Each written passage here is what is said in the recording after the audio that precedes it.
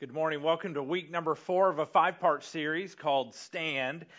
Let me catch you up with where we've been. We have let you know over the course of the past 3 weeks that one thing Babylon represents in Scripture and all the way through Scripture, really, all the way through the book of Revelations, the country of Babylon in Scripture represents a nation that does not pursue God. It represents a nation that has a lot of independence, a lot of decisions, a lot of choices that they can make. In fact, it's a nation that doesn't necessarily have to worry about where they're going to get their next meal. And because of that, because they have that, then they are able to have some free time.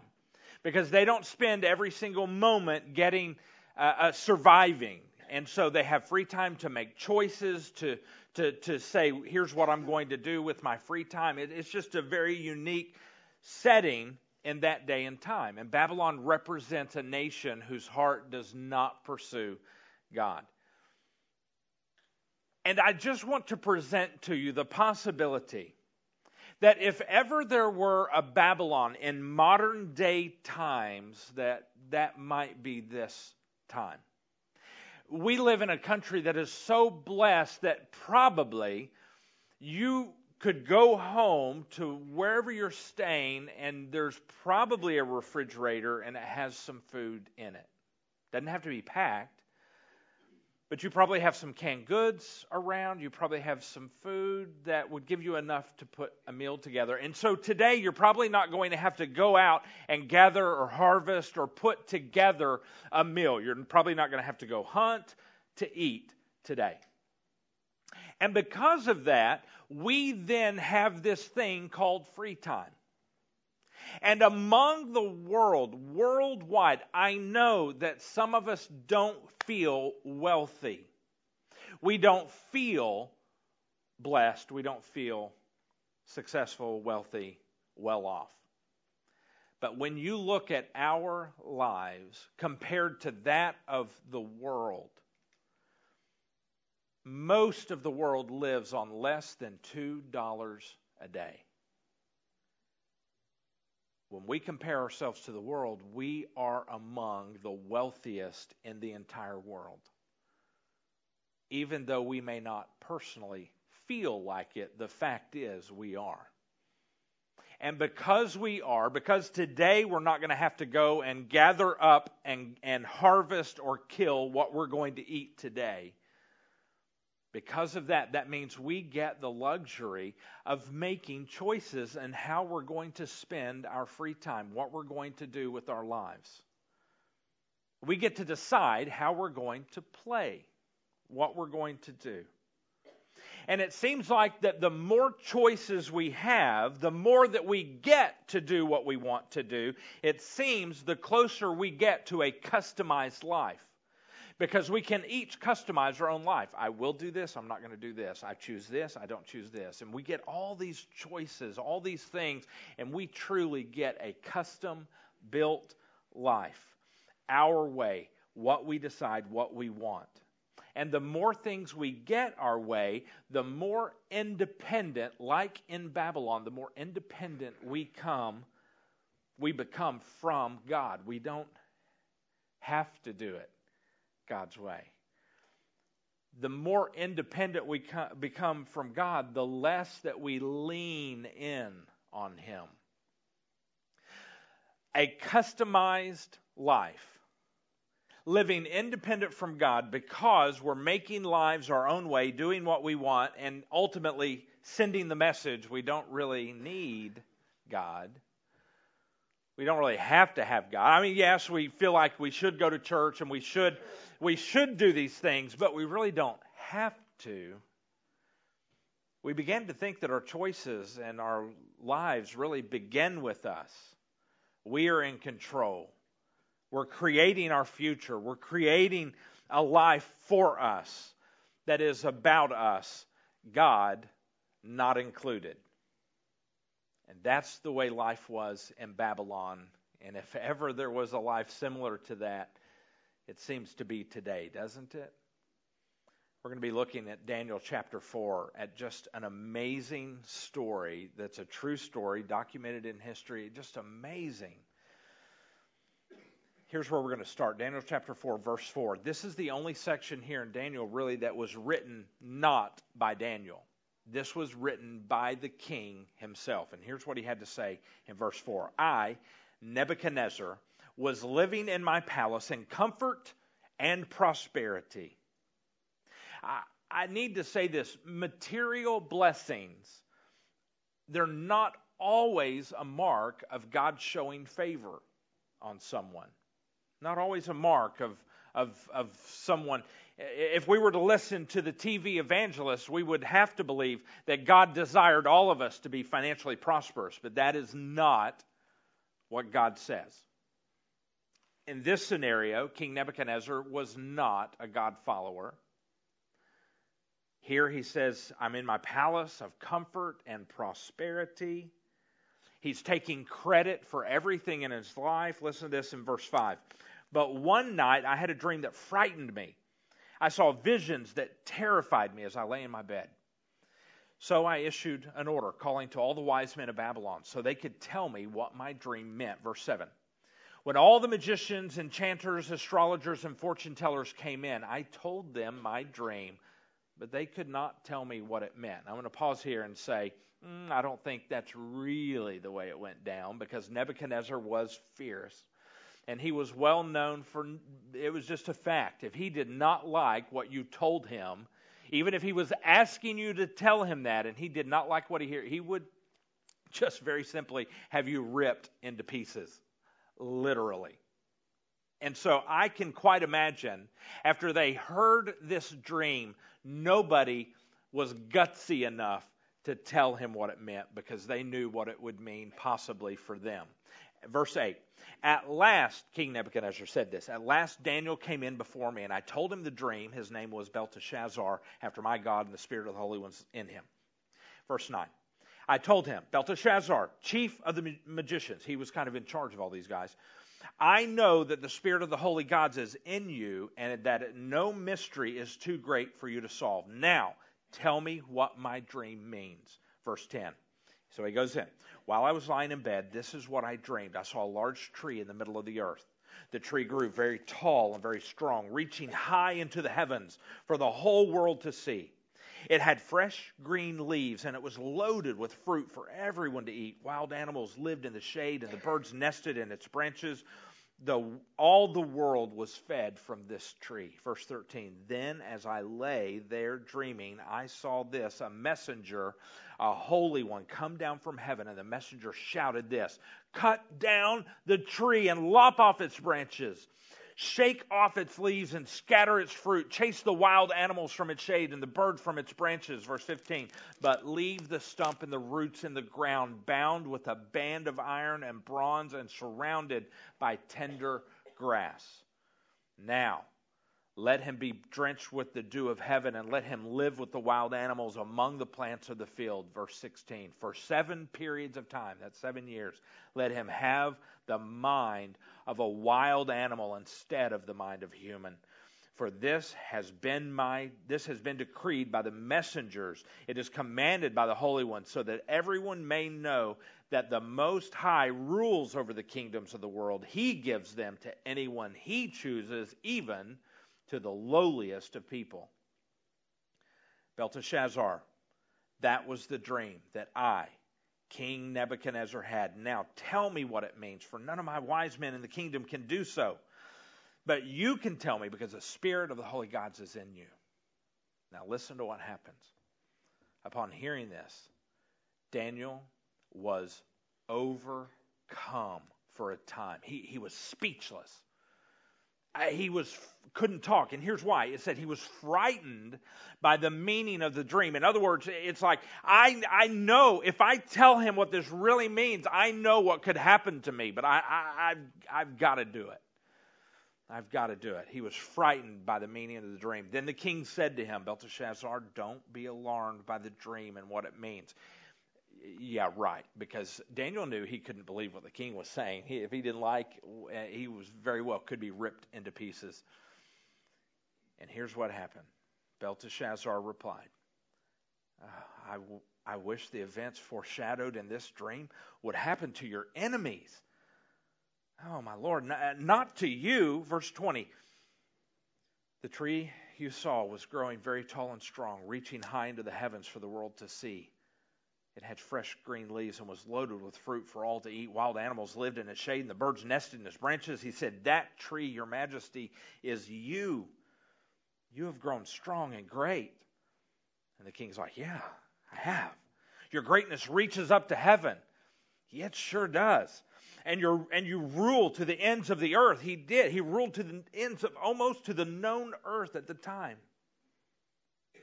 In other words, he would say, the king Nebuchadnezzar would say, yeah, I am great. I am good. Let me thank me for my food. Verse 23.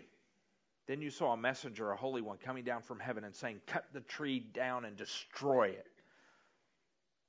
But leave the stump and the roots in the ground, bound with a band of iron and bronze surrounded by tender grass. It's almost as if to say, God is going to allow something horrible to take place here. But then he's going to kind of set up some iron and some bronze, and he's going to, there's going to be tender grass around this devastation.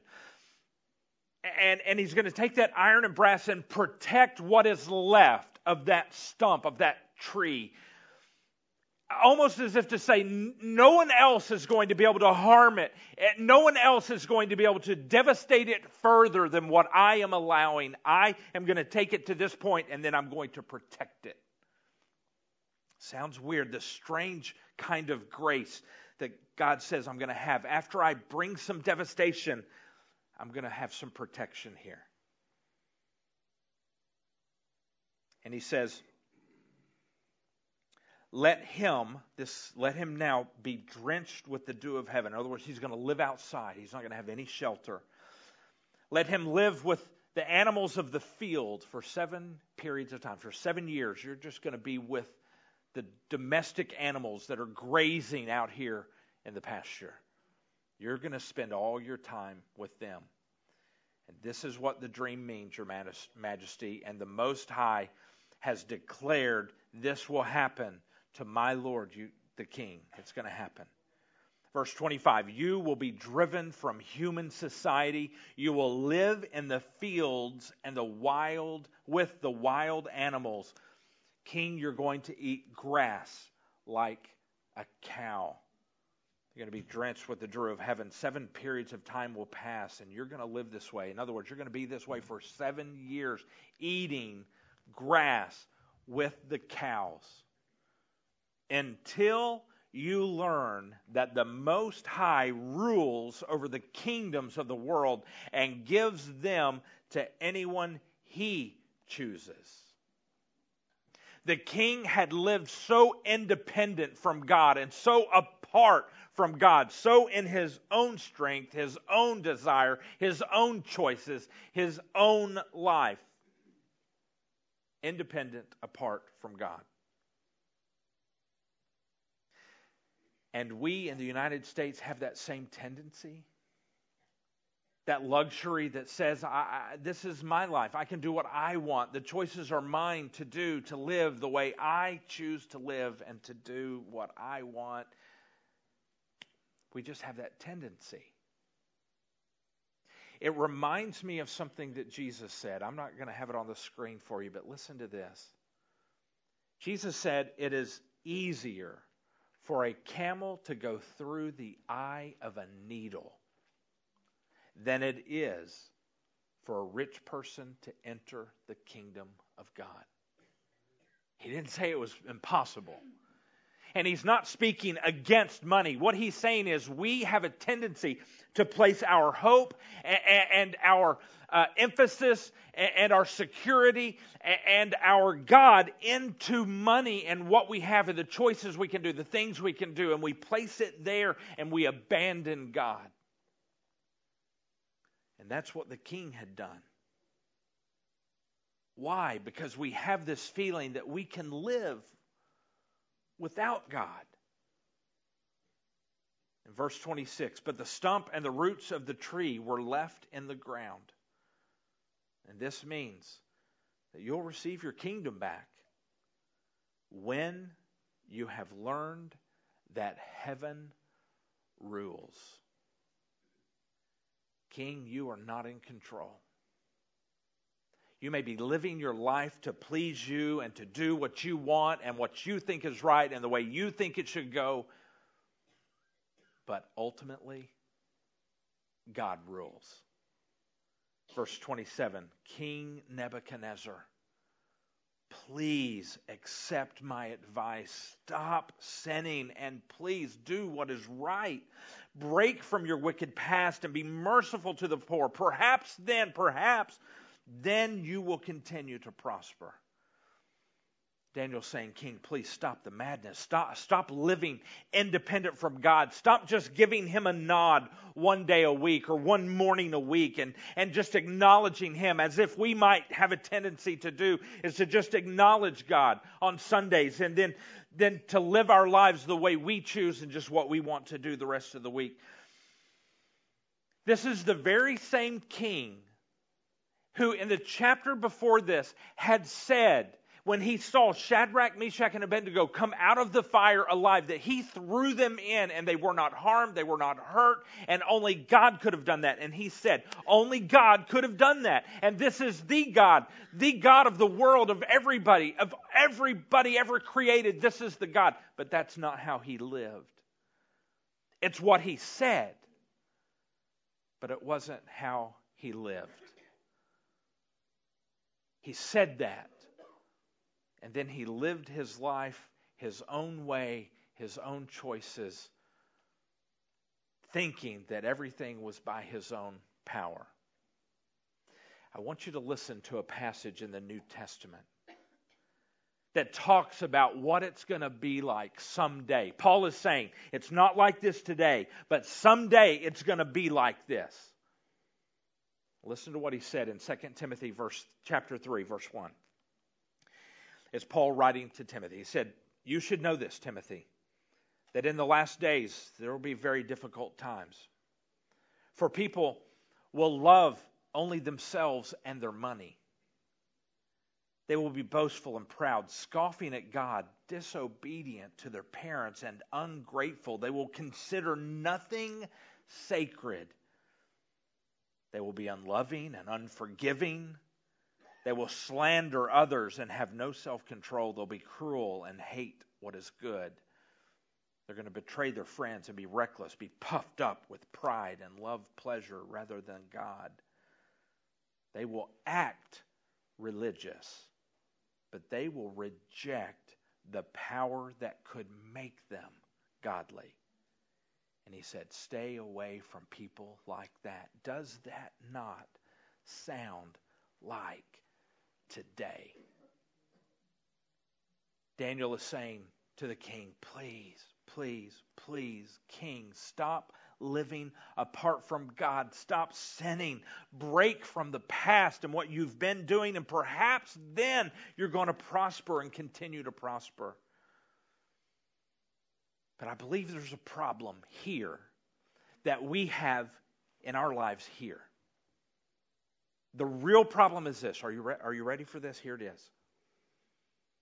If in your life you have a stronghold, something that's hanging on to you. I'm not talking about a physical state.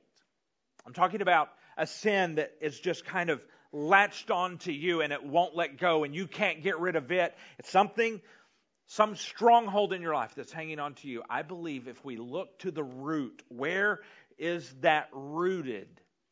Why is that hanging on to us? I think we might find the answer to that in our lives is this one word: pride. Pride. I believe that the root of all sin that hangs on to our lives can be traced to a major, large root of pride. And here's why. Think about this. Whatever it is in your life that may be hanging, whatever sin, whatever thing that you continue to do, that you say, I don't want to do, I shouldn't do, I know I shouldn't do it, and you continue I think it can be boiled down, a major part of that, to pride. Here's why. Because pride keeps us captive to whatever that is, because it won't let us admit that we need help. Pride won't let you go to a solid Christian counselor. Pride won't let you go to a recovery meeting. Pride won't let you go. And pride will eventually drive you mad, steal everything from you, and it will kill your relationships. It will destroy you. Every week, it seems like I tell somebody, I'll be glad to encourage you, but listen, you need to go to a good, solid Christian counselor. I will encourage you today, but this is what you need to go to a counselor. And then this is what I hear. Sometimes that day, sometimes weeks later, sometimes through the grapevine. Here's what I hear. I don't want anybody telling me that I'm wrong. I don't want someone telling me I'm wrong. Or I hear this. I don't want someone else to know my business. Or I hear them say this. I don't have the money to go. But then guess what? Then they're at El Canaveral eating it up. Then they're drinking Cokes all week long. Then they're buying a case of tobacco. Then they're making payments on a boat or a motorcycle. But they say, I don't have the money to do what's really important. But the thing is, it is our pride that won't let us do it. It's our pride that won't let us admit that there are problems in my life, or problems in my home, or problems in my marriage. It's pride that keeps us captive and away from all help. Some of us today, we have this sense that our lives are out of control, that a marriage or relationship is out of control, and our pride won't let us go to a counselor. And that pride eventually will kill that relationship. And here Daniel is moved with emotion, and he's just speechless in the beginning. And then he begs his friend, the king, to repent, to change his direction of thinking. But all the words and all the warnings, all the begging was to no avail because of one word: pride. Verse 28, but all these things did happen to King Nebuchadnezzar. 12 months, verse 29. Focus on those three words. 12 months later. It did not happen instantly. This dream happened, and he went on for a year, living independent from God, unchanged, living in his pride for a year. Thinking, well, it didn't happen last week, last month, last year. Didn't happen last night. And the pride just kept him in himself. 12 months later, he was taking a walk on the flat roof of the royal palace in Babylon, verse 30. As he looked out across this city, he said, look at this great city, Babylon. By my own mighty power, I've built this beautiful city as my royal residence to display my majestic splendor. And this is so sobering. Verse 31, while the words were still in his mouth, as they were coming out of his mouth, a voice called down from heaven, O King Nebuchadnezzar, this message is for you. You are no longer ruler of this kingdom. You will be driven from human society. You will live in the fields with the wild animals. You will eat grass like a cow for 7 periods of time will pass while you live this way until you learn that the Most High rules over the kingdoms of the world, and gives them to anyone he chooses. Here's today's bottom line. Everyone eventually finds out they are not like God. We will either surrender to him or we will mock him. Everyone eventually finds out they are not like God. And the result? We either surrender to him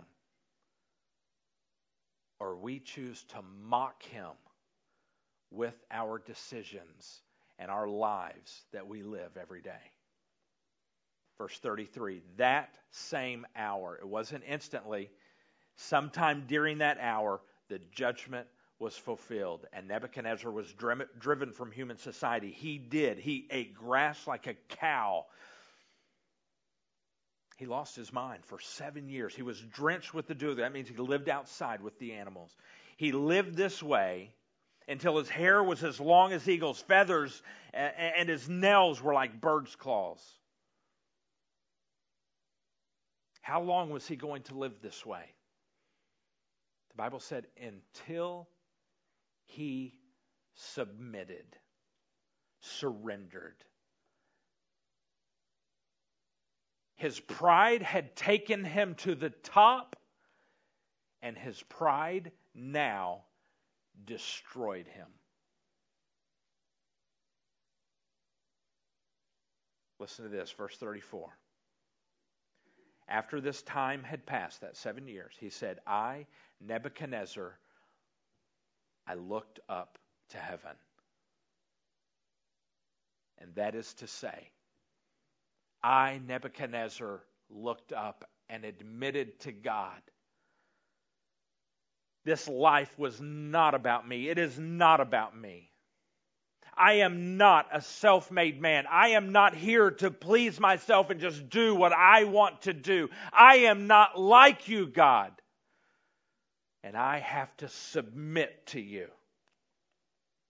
I've been mocking you with my decisions and my life and my actions, my behavior, my attitudes. Now I submit to you. And then he said, my sanity returned, and I praised and worshiped the Most High, and I honored the one who lives forever. His rule is everlasting. His kingdom is eternal.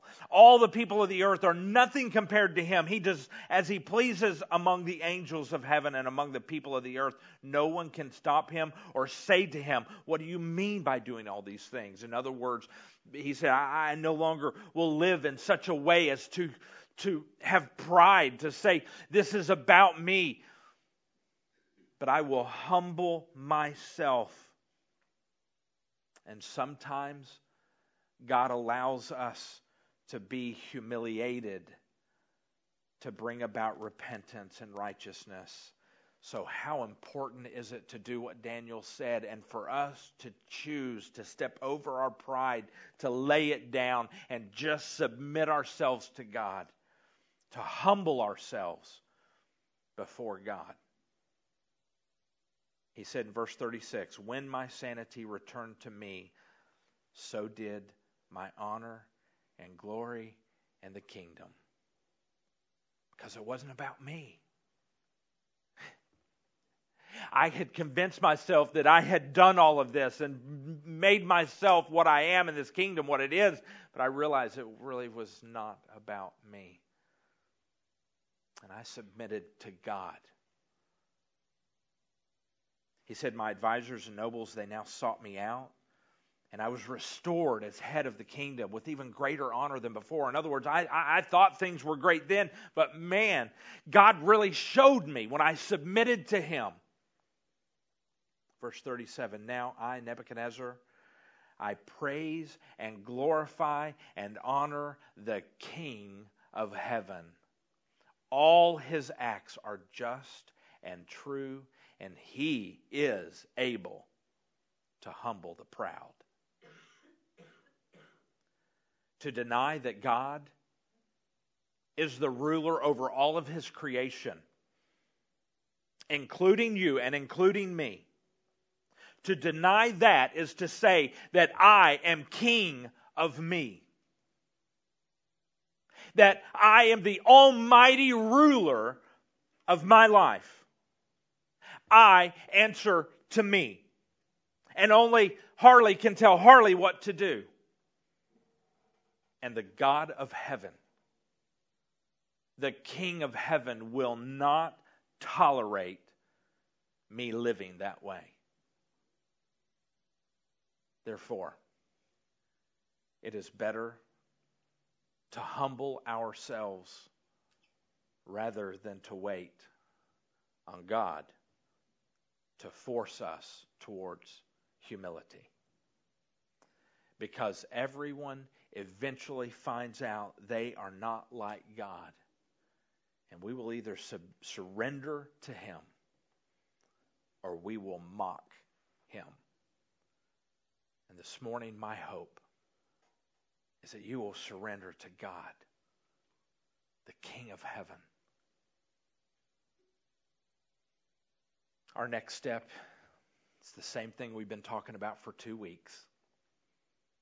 We're just simply going to ask you to do this. On the back of your connection card, you can say, yeah, I'm going to do this, or I'm going to continue doing this. We're just going to ask you to read 8 verses a day out of Psalm 119. Just 8 verses a day. Start at the beginning, read 8 verses, the next day go to the next 8. Just wherever you are, just continue that process. And then also read 1 chapter out of Proverbs each day. And by doing so, saying to God, Psalm 119 talks about us falling in love with God's Word. Surrendering to what God says and His words and His words of life. And then Proverbs is all about surrendering to God's way of thinking and God's wisdom. Saying, God, I need help. This life is not about me. I need to surrender, submit to you. Will you do that? Will you read those things with us this week? Until you work your way all the way through Proverbs and all the way through Psalm 119. And then I want to close this with a prayer. As I do so, the band's going to be making their way to the front. But here's what this is what I call a Me Too prayer. And in your heart, you don't even have to say this out loud, just in your heart. If what I'm saying resonates with your heart, you just simply say, God, that's me too. That's my heart too. And so some of this prayer might only relate to some of us here in this room today. There are other parts of it that will relate to all of us. And I'll just kind of clue you in as we go. Will you join me in a prayer of commitment to our God? You talking to God. Let me see if I can help put words to our heart this morning. Let's pray. If this echoes your heart, in your heart you just simply say, God, that's me too. I'm praying this too. God, I have a stronghold in my life. Something has me captured, and my pride has held me prisoner, not letting me get help. This week, beginning right now, I'm going to learn to step past my pride, laying my pride down, admitting to you, God, I need you. I cannot do this on my own. I admit I need you, Jesus. Now, some of you need to pray this next part. Some of you, for the very first time, need to submit your life to Jesus. Maybe you've said words before in your past, maybe never meant them or followed through with it, but maybe now it's real to you and you understand you need to do this. This part of the prayer is for you. God, for the first time, really, I'm choosing you. I'm becoming a real Christ follower, a Christian, starting now. Thank you for paying for my sins on the cross, and I give you my life. I surrender my life to you. It now belongs to you. Now, some of you, maybe you already are a Christian. Maybe you meant that prayer when you prayed it before or at another time in your life. But maybe you have drifted away from God. Maybe you need to pray this. God, I'm already a Christian, but I have not really been following you. because of my pride. I've been living my life my way. But I'm laying down my pride right now. And I'm going to follow you. Now this prayer. I hope that all of us can pray this next prayer together. God, I know that action is needed. Not mere words. Not tipping my hat to you. But action. So this week I will take action. I will take steps of humility by actually seeking help. I will begin to dispose of my pride. I will humbly get into your word and begin to follow it. Now this is a big step here. Some of you need to say this. Some of us do. This is big. God, some of us need to prove our humility by seeking to follow some godly wisdom from a strong, Christ-following counselor or professional.